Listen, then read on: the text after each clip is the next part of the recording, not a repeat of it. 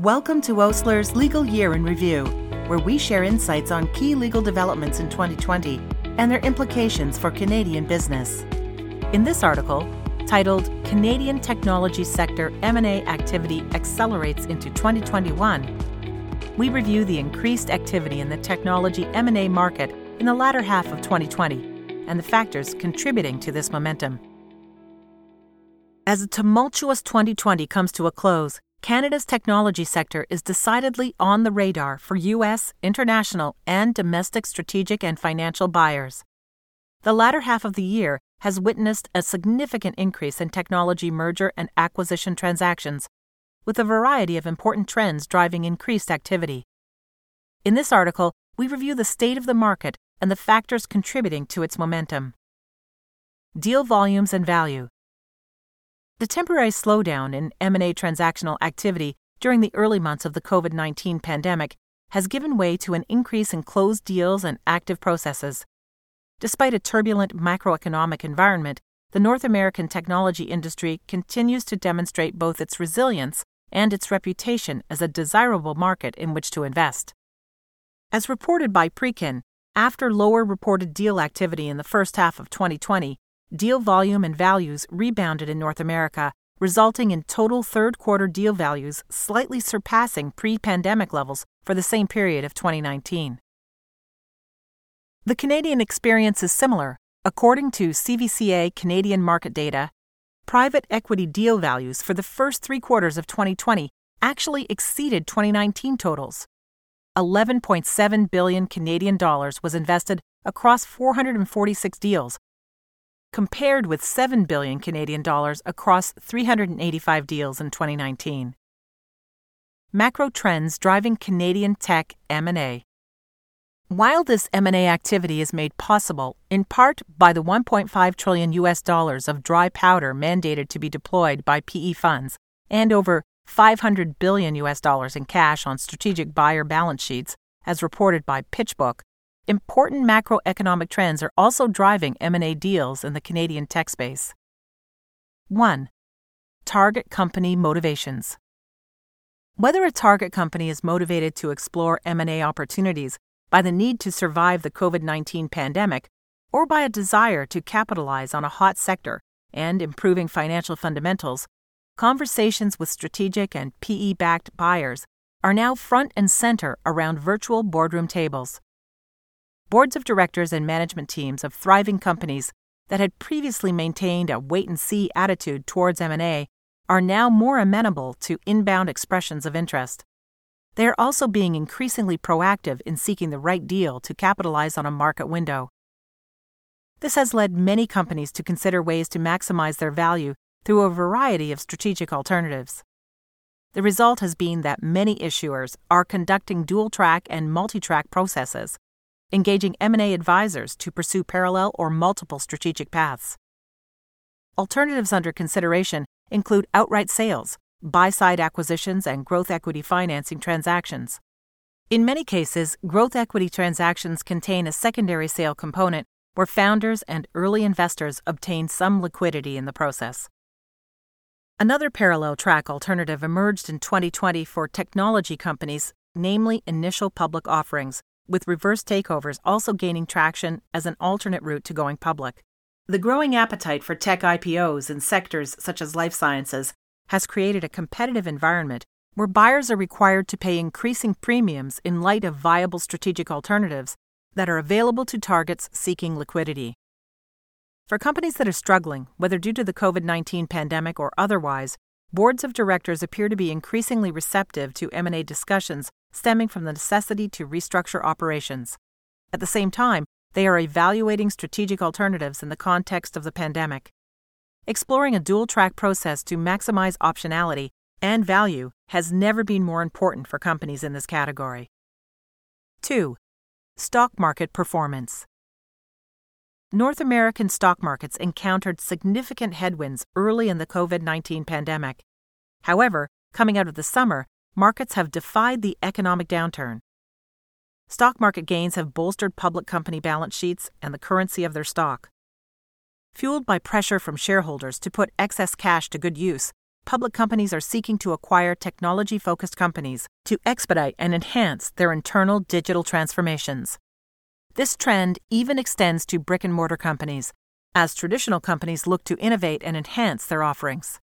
An M&A transaction with a public company may provide the selling shareholders of a private technology company with stock in the public company buyer or other long-term equity-based incentives in addition to cash. Strong stock market performance has enabled these selling shareholders, which often include employees and management of the target, to share in the upside of future stock appreciation of their acquirer. 3. World-class technology talent. The quality of engineering talent in Canada continues to put Canada on the map as a desirable hub for corporate operations. Canada is well known for its startup ecosystems in cities such as Toronto, Waterloo, Ottawa, Montreal, and Vancouver, with emerging ecosystems in Calgary, Edmonton, Victoria, and Halifax, among others. Universities from coast to coast churn out best-in-class computer programmers and scientists. When coupled with Canada's increasingly favorable immigration policies compared with the United States, the access to and mobility of tech talent in Canada are contributing to the attractiveness of Canadian technology companies to international PE funds and corporate buyers. Large corporations such as Amazon, Salesforce.com, Microsoft, and Google have long made Canada a second home for development hubs. Other buyers have gotten wind of the fact that in an increasingly virtual world, Canada is an enviable destination, and we expect this trend to continue. It is no longer necessary for companies to be located in Silicon Valley to attract investment and acquisition interest.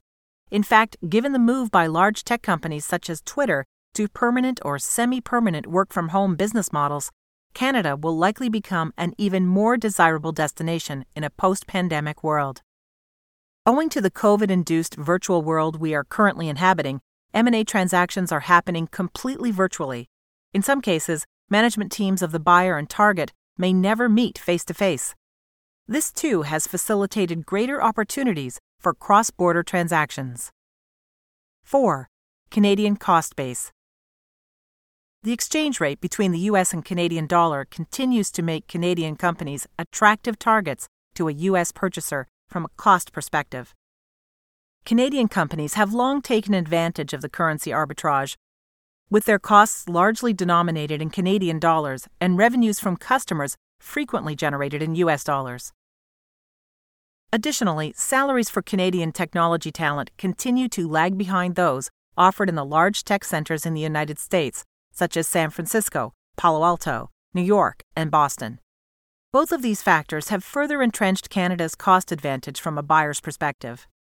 5. Market sentiment bullish on certain subsectors. The COVID-19 pandemic's impact on how we live and work has increased the attractiveness for buyers looking to do roll-up transactions to consolidate their respective industries.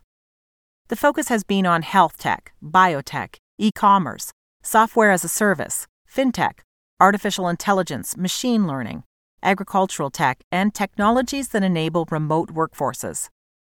Canada has a strong reputation globally in all of these sought-after sectors.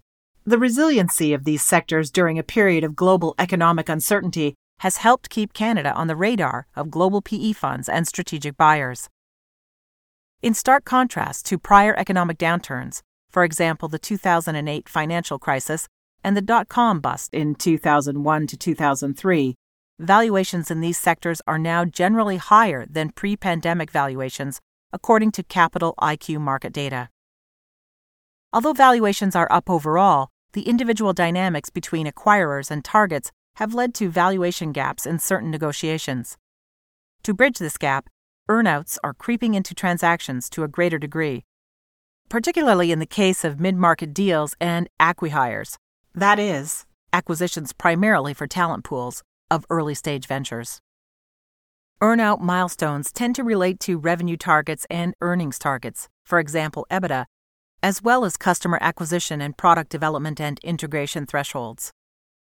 6. IPO window is open. The U.S. market has experienced an extended window for initial public offerings, with growing interest in Canadian technology IPOs.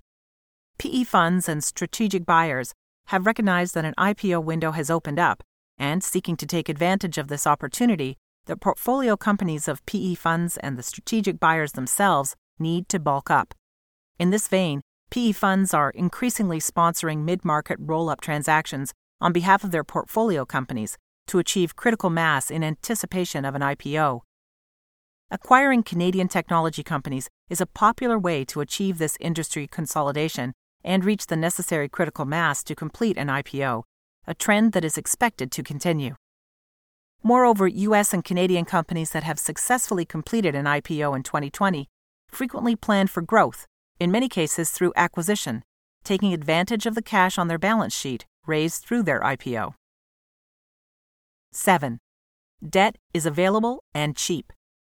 In the early days of the COVID-19 pandemic, questions arose concerning the availability of debt and whether North American debt markets would contract. In reality, lenders have been resilient and have generally continued to extend credit to companies and PE funds. Record low interest rates have allowed targets to use debt capacity on their balance sheet to complete transactions on a cost-effective, leveraged basis. 8. Canadians are now owning the podium.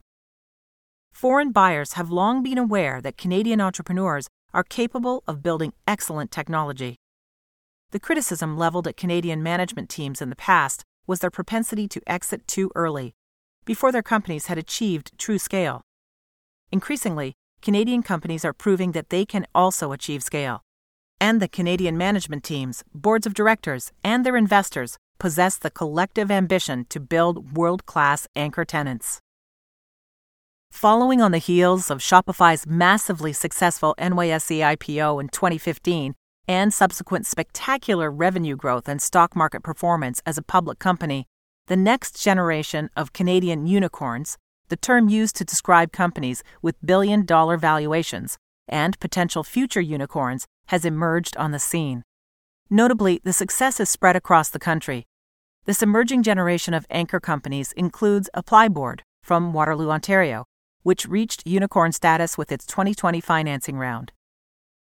Wealthsimple from Toronto, Ontario, which crossed the unicorn threshold with its 2020 investment by TCV.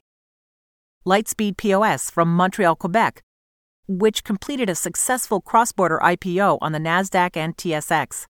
And Clio from Burnaby, British Columbia, which raised the largest growth equity round in BC history in 2019, led by TCV and JMI Equity.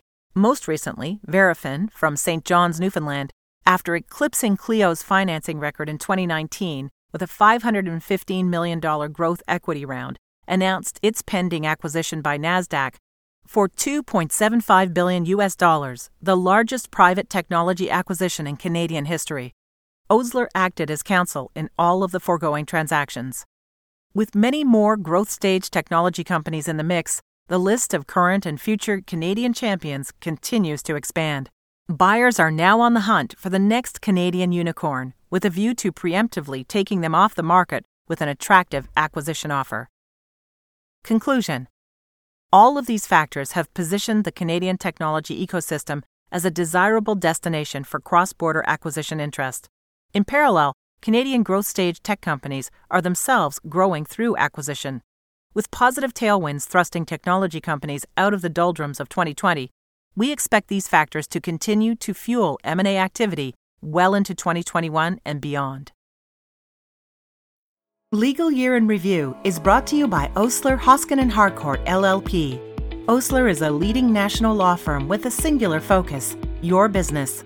We advise clients on an array of domestic and cross-border legal issues, drawing on the expertise of over 400 lawyers to provide the answers you need when you need them. Our Legal Year in Review provides general information only and does not constitute legal or other professional advice. Specific advice should be sought in connection with your circumstances. For more information about Osler, please visit our website at osler.com.